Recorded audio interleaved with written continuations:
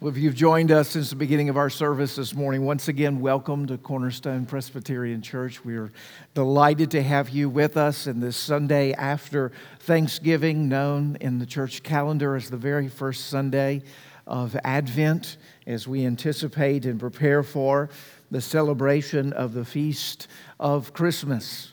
We are in a passage this morning, Jeremiah chapter 33, a passage that I would imagine not many of us here in this room might immediately associate with Advent or with Christmas, but believe it or not, it is one of the most traditional passages used in the church over the ages to prepare the hearts of God's people for the coming of Christ in the first Sunday of Advent. It is in the regular readings of what is known as the lectionary, going back both in the Roman Catholic Church but also in the Anglican tradition.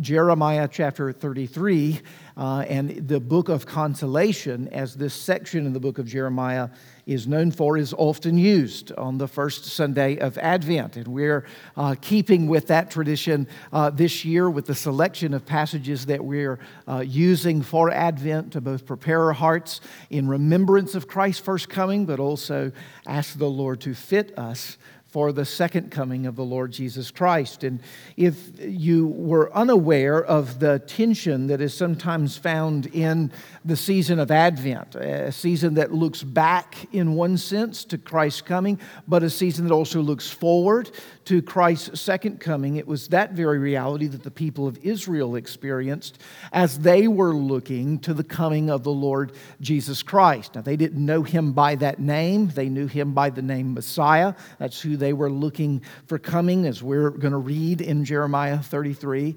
But in the context of Jeremiah 33, a dark moment in the nation of Israel's history, they're looking back to a golden age with King David and King Solomon and the rise of power of the people of Israel and the beautiful temple. They're looking back to an age of God's Shekinah glory, Him coming and revealing Himself as their Redeemer, their Savior, and their King.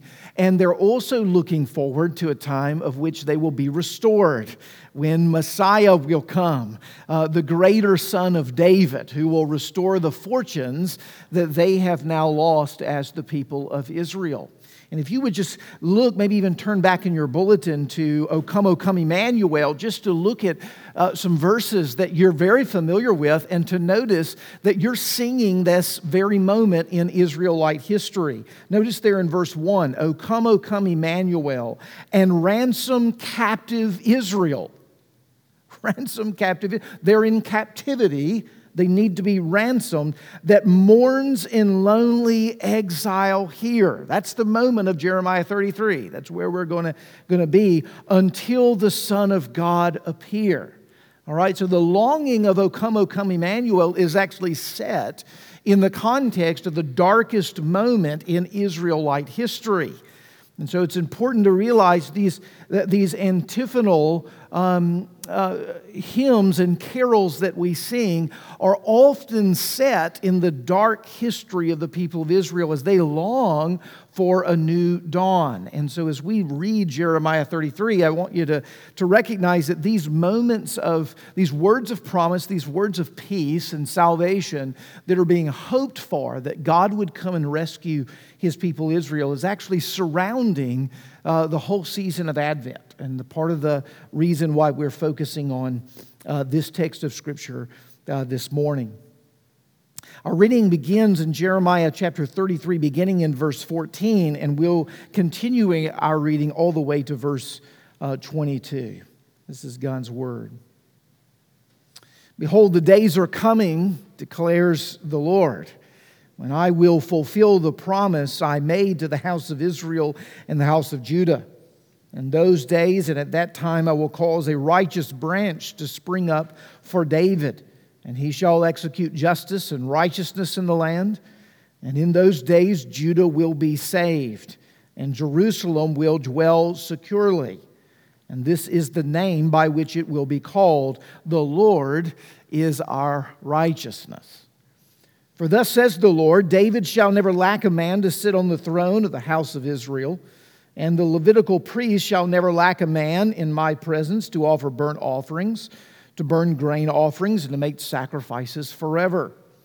The word of the Lord came to Jeremiah, thus says the Lord, if you can break my covenant with the day and my covenant with the night, so that the day and night will not come at their appointed time, then also my covenant with David, my servant, may be broken, so that he shall not have a son to reign on the throne, and my covenant with the Levitical priests, my ministers, as the host of heaven cannot be numbered, and the sands of the sea cannot be measured, so I will multiply the offspring of David my servant, and the Levitical priests who minister to me.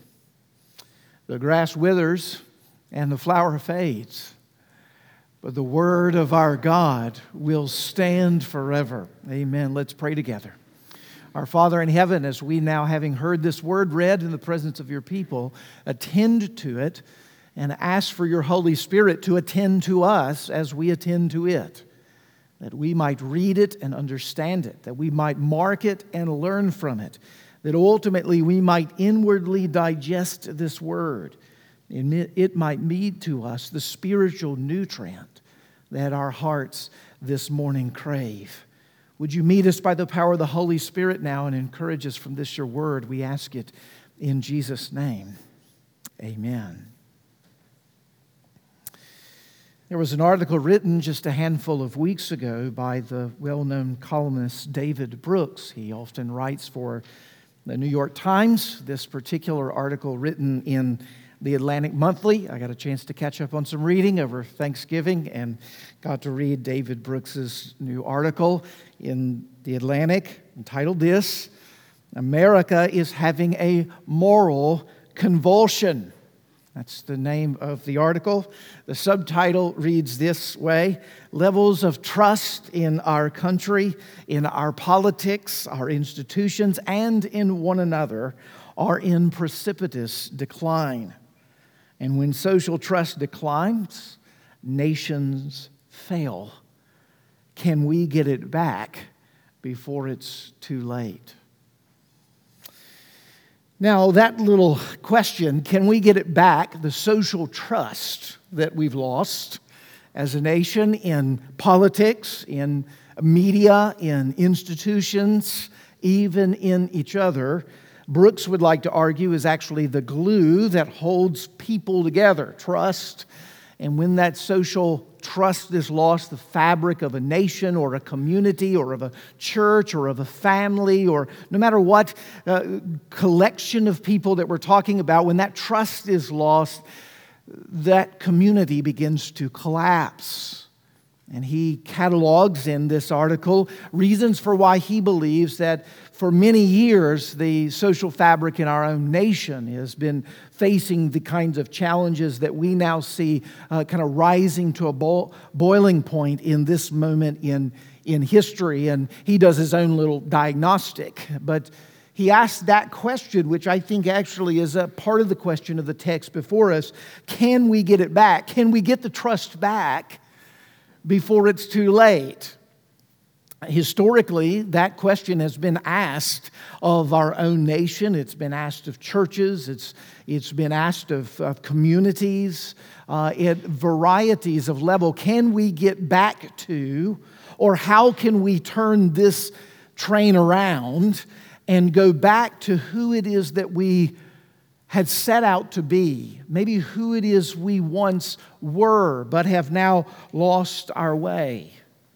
Interestingly, if you've done much history, a study in the early days of America, maybe specifically in the 17th century, in the American Puritan era, you would know they had almost a script for these kinds of moments of crisis, whether it was a famine that hit the land, whether it was a skirmish within a community. There was essentially a formula, a method, or a script that was used. It comes under the title Jeremiad. Jeremiad. You may or may not have heard of it, but a Jeremiad is a form of rhetorical communication. a kind of literary genre where we communicate in order to awaken conscience and so that people will turn back to their foundational ideals. It's called a Jeremiad. It has actually a fairly consistent structure. According to one writer, he says a Jeremiad starts by rehearsing the crisis of a present age in light of a people's moral decay. It's the kind of sermon or the kind of political speech where we talk about the crisis of the hour, the great dilemma and complexity that we experience as a people at this moment. And the reason for it is that we have slipped into moral decay. The reason that this has come upon us, the challenge of this moment, is because we've lost who it is that we had set out to be.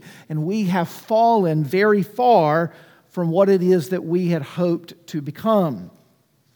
The Jeremiad would continue by contrasting the faithfulness of previous generations to the slippage that we see during the current time, that we are not the people that we had set out to be, that our founding fathers or our original founders had an ideal that was in place that they were pursuing, and we have lost the vision for it. And now it's as if we are a shadow of what we once were, a note of dismay and a sense of shame that we have slipped from what looked like early days of promise now into a kind of ditch of decay.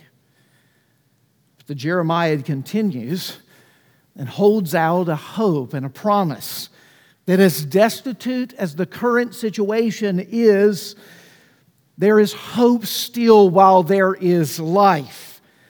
This commitment rests on you, the current generation, to turn from the sin, religiously speaking, or to return to the foundations of our founding vision, knowing that if we do so, God will return, bless His people, and restore to us the things that we have lost. It will require hard work.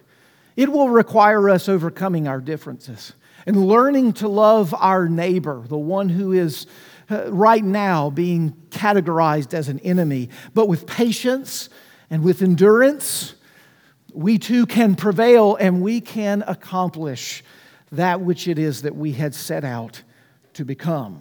Do you notice this rhetoric? You should. You hear it every election here.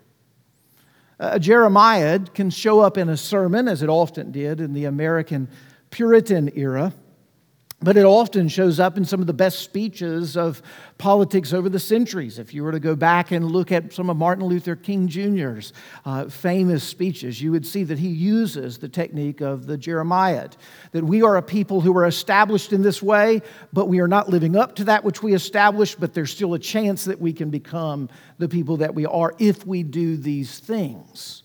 You would hear it in some of Barack Obama's most famous speeches. Or going back to an earlier generation, Ronald Reagan was a quintessential speaker of the Jeremiad.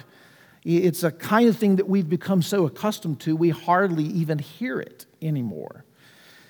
But that language of the Jeremiad, this rhetorical flair, this almost literary genre of speech communication, somewhat unique to the American context, comes directly from the prophet Jeremiah. The Jeremiad of literary genre is following the pattern of the book of Jeremiah, the pattern of the Old Testament prophet who's before us today. A prophet who speaks of the devastating consequences of a people who have forsaken their moral compass, who have neglected their God and have now served idols. He calls them to scathing rebuke and to repentance in order that they might experience the promise of God's coming salvation. This is in some ways a snapshot of the whole of the book of Jeremiah. The whole of what this prophet is calling the people of Israel to. Now, it's important that we understand, since we're just plopping down in a sense, the middle of this book, even the latter half of this book, to kind of know a little bit about this prophet, this moment in the nation of Israel's history, to understand the flow of what he's getting at in these words of promise that are before us here in Jeremiah 33. It's important to know that Jeremiah's ministry spanned only about 40 years, beginning in the 620s of BC to the 580s BC, leading up to the destruction of the Temple of Jerusalem. A great deal of Jeremiah's personal ministry is recorded in the Scripture. In fact, we probably know more about Jeremiah as a prophet than almost any of the other prophets. He hailed from a priestly family and was likely a direct descendant of Abiathar, who was one of the leading priests during the time of King Solomon.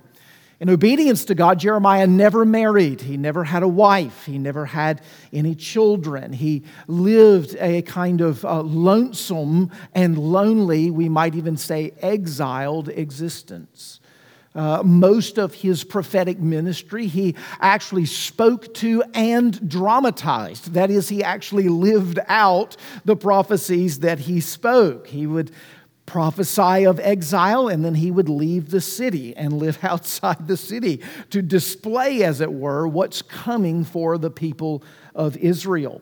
One of the reasons he never married or had children was that he prophesied that the next generation of Israel would be carried off and destroyed into captivity. So he, not having children, was as if to display the loss of an entire generation. The book of Jeremiah is filled with promises or prophecies of coming desolations for the people of Israel, the loss of Jerusalem, the destruction of the Holy Temple. And in fact, he lived through those very realities. Babylon is the world power at the time. Nebuchadnezzar, that unholy ruler, is its leader.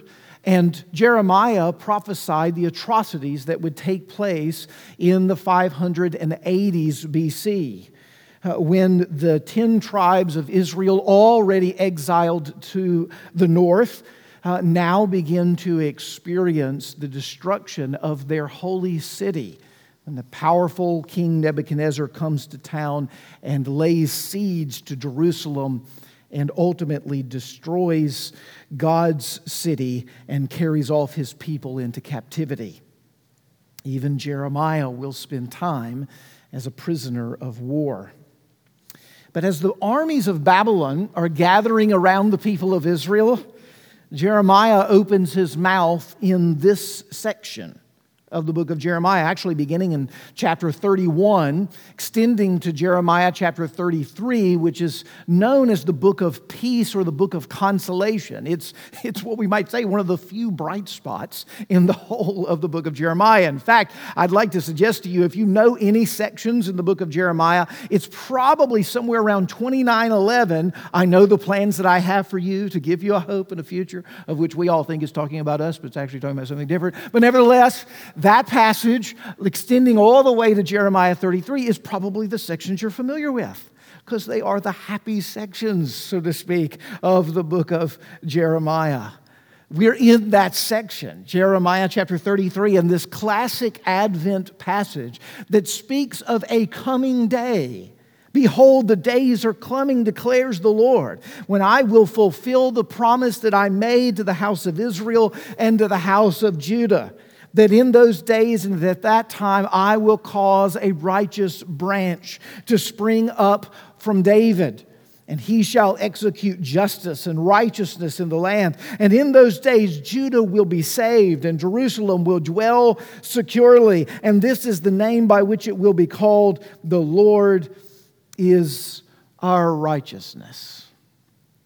It's no wonder historically that the church has turned to these verses, specifically verses 14 to 16 in the text of Jeremiah 33 during a season of Advent.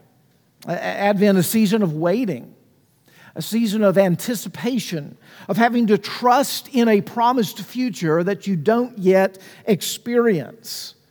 And in a situation for the people of Israel that it seems almost impossible to imagine.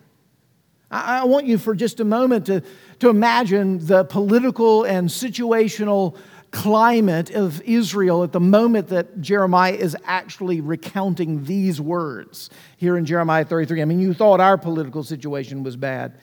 They're being carried off into captivity. They're watching the smoke billow up from Jerusalem, and they're seeing the utter destruction of the holy temple, which for them embodied the very promises of God in the Old Testament. The smoke that they're used to seeing would be coming up from sacrifices, but the smoke that they're seeing is coming up from siege. It's the end of what they believed were the promises of God fulfilled for them as a nation, going back centuries, back to Abraham before they were even a people.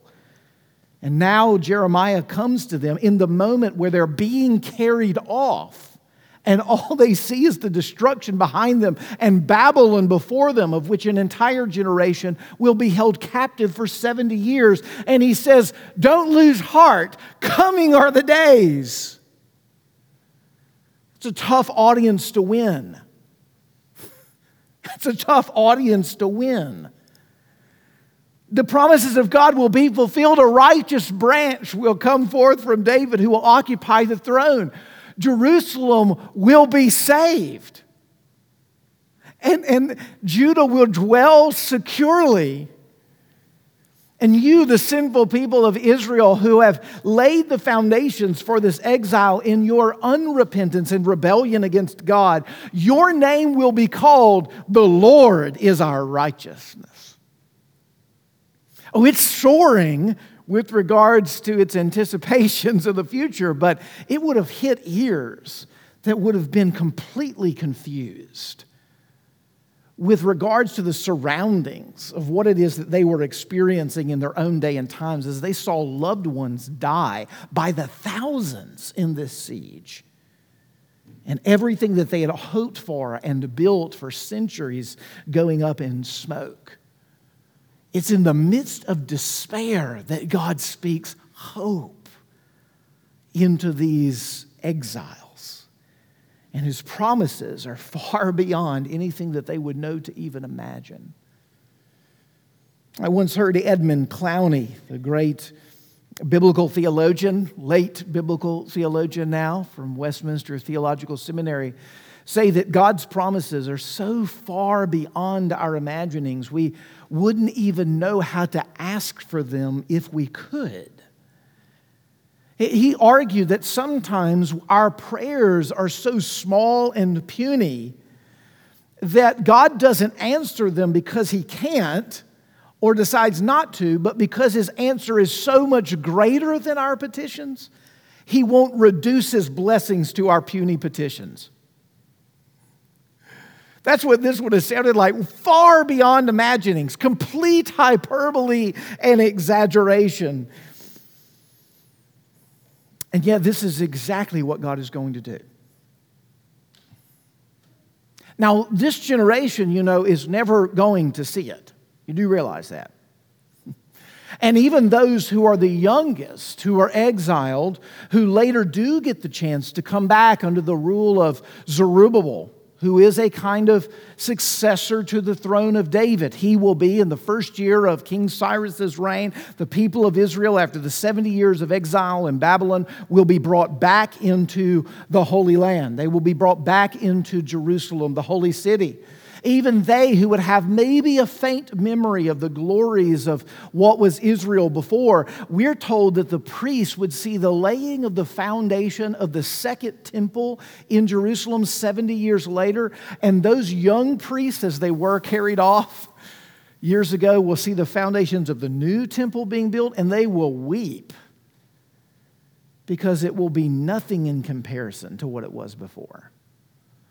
And when they build the temple and when they build all of the sacrifices back, and during the rule of Zerubbabel and those who follow him in the book of Ezra and Nehemiah, you know what we see? The glory cloud of God never comes down. And the glory of the people of Israel that Jeremiah had prophesied in Jeremiah 33 would happen in their return from exile never took place. You can imagine that group of people rereading Jeremiah 33 and thinking to themselves, now I remember when the weeping prophet, as he was known, When the weeping prophet told us that when we came back, God's going to restore the things which we lost, well, we're back, we're working at it, and the magic doesn't seem to be here. The work of the Spirit of God doesn't seem to be with us. This is not exactly the return from exile that we anticipated. It would seem as if the promises of God not only didn't succeed during the time of Jeremiah, but even during the return from exile under King Zerubbabel. But of course, the passage wasn't talking about the return from exile. Not historically speaking. Jeremiah is looking as the prophets often look. In the way that we would look, say, at a mountain range. When you look at a mountain range and you see that peak in the distance that you're heading towards, and you see beyond that peak another peak, and you see just beyond that peak even another peak. And as the prophets look through the lens of God's revelation, they see that peak and that peak and that peak, and they are to them like one on top of the other. But as you come to those peaks, you know what you find out? There's a long stretch of valley between them.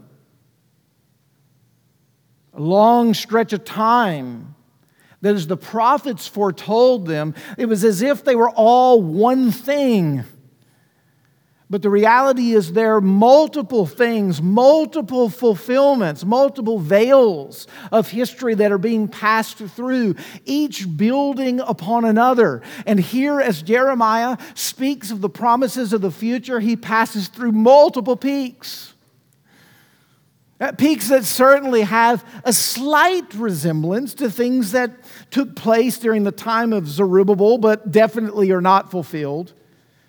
But to a greater peak, a peak that wouldn't come for 500 years later, with the opening of the New Testament, when all of a sudden, behold, the days are coming, are fulfilled with the words, in those days, a decree went out from Caesar Augustus.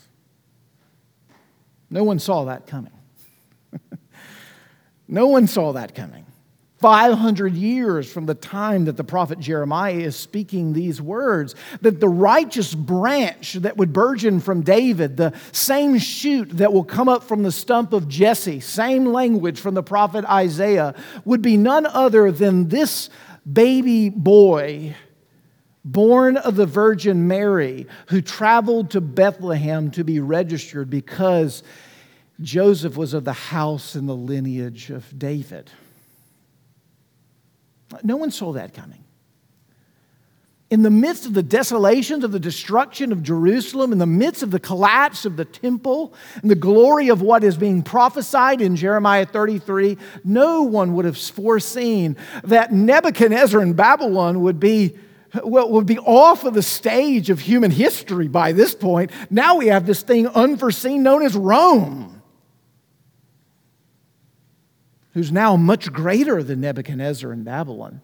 And yet it would be during this moment that the righteous branch would appear. And that Simeon, as he held the Lord Jesus Christ in his hands, would use, as it were, language from Isaiah and Jeremiah to say, my eyes have seen the salvation that you have prepared in the presence of all peoples, a light for revelation to the Gentiles and for glory to your people Israel. And that at his baptism, when Jesus would come there to John the Baptist, who would push back against this baptism, saying, I need to be baptized by you. I don't need to be baptizing you. And Jesus says, for all righteousness' sake, let it be so for now. He is the one who's come to execute justice and righteousness. This righteous branch burgeoning from the stump of David. This one who has come to stand in the path of the Levitical priests. The one who has come once for all to die for his people, Romans 3. The righteous for the unrighteous. That right now the aroma of his sacrifice present before the Father in heaven has satisfied by paying the penalty for our sins and granting to us His righteousness. We will be called Jerusalem. You will be called the Lord is our righteousness. Do you know that's your name if you're in Christ today? The Lord is your righteousness. Your standing before Him wasn't what you've done. Your standing before Him is what He has done. We as His people are known as the Lord is our righteousness. And this King of David, we're told from Jeremiah 33, will always be on the throne. There will never lack a son of David who will be on the throne. And I'm here to tell you today that He is resurrected from the dead, ascended into heaven, and sits at the right hand of His Father in heaven, and He lives to make intercession for you and me. This is who Jesus Christ is. This is the one whom we have come to celebrate today. The one in whom the people of Israel would never see in the day of Jeremiah. A people who waited with anticipation and in trust for a time that they never saw. Waiting in faith is the spirit of hope. It's the spirit of hope. It's waiting in faith. A lot of us are waiting in faith on a lot of things right now that we may or may not see. Certainly not in the time frames that we would expect to see them or desire to see them. We don't know how the future will unfold. We don't know how the plan of redemption will ultimately play out. But as we sit today between the comings of the Lord Jesus Christ, we sit as people who are firmly rooted in a first advent, where the fulfillment of all of what God has promised has been fulfilled in Christ, and we are in Him. But the consummation and the fullness of all the benefits of the salvation that is ours in Christ is still in the future. And we wait a day in which He will return when, as the hymn writer would put it, the clouds would be rolled back like a scroll. And Jesus would come from heaven to earth, and He would establish His kingdom with us as His people forevermore. That at the end of this passage, we're told that the sons of David will be multiplied like the sands on the seashore, like the stars in the sky. You see, Jeremiah is seeing another peak, isn't he? He doesn't just see to the peak of Jesus' coming, he sees to the peak of Jesus' return. Because the foreshadowings of what Jeremiah gives us here in chapter 33 isn't all landing in the opening chapters of Matthew and Luke. It's landing ultimately in the final chapters of Revelation. Which is why this is a perfect passage for Advent. Because you, my people, God's people today, we wait for the coming of the Lord Jesus Christ. We are a people in waiting. And we have been told that as a people in waiting, there will be an experience on this earth that will feel like exile. Like we're a people without a country, being dragged away, as it were, by rulers to places that we don't call home, to circumstance we don't recognize as holy. And it should stir within us a hope and a longing, which is at the spirit of Advent, a longing for things to be made right, for the return of the Lord Jesus Christ. Advent is not merely a season of the year where we feel the warm and fuzzies about the Lord Jesus Christ coming and get caught up in the trappings and the traditions of this moment. It's a time where we ache with the longing for what we wish was true now, but what we know will be true at just the right time, between the long gap between the mountain of Christ's first coming and the mountain the final mountain of Christ's second coming. We are in the valley.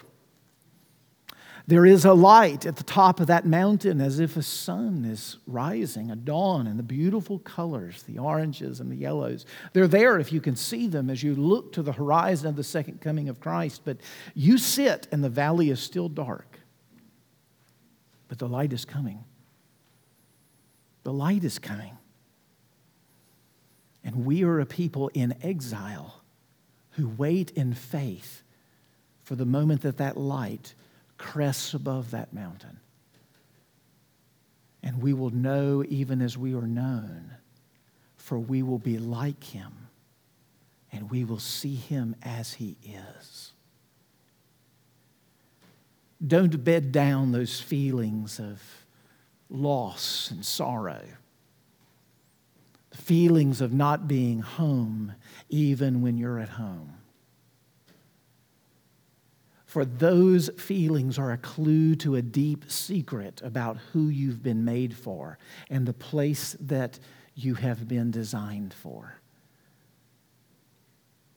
The place of Christ's return and the person of Christ for you in glory. This Advent, we look forward to that day as we sit in the darkness of the valley and watch for the light. He has promised it. He will surely do it. Father in heaven, we would ask that you would grant to us such a longing, holy longing, that Paul speaks of in Romans chapter 8. The longing for the redemption of our bodies, of all things being made right. It's all too clear that we're not there yet. And we may even try and find ourselves seeking to bed down the restlessness of our soul by nostalgia and tradition.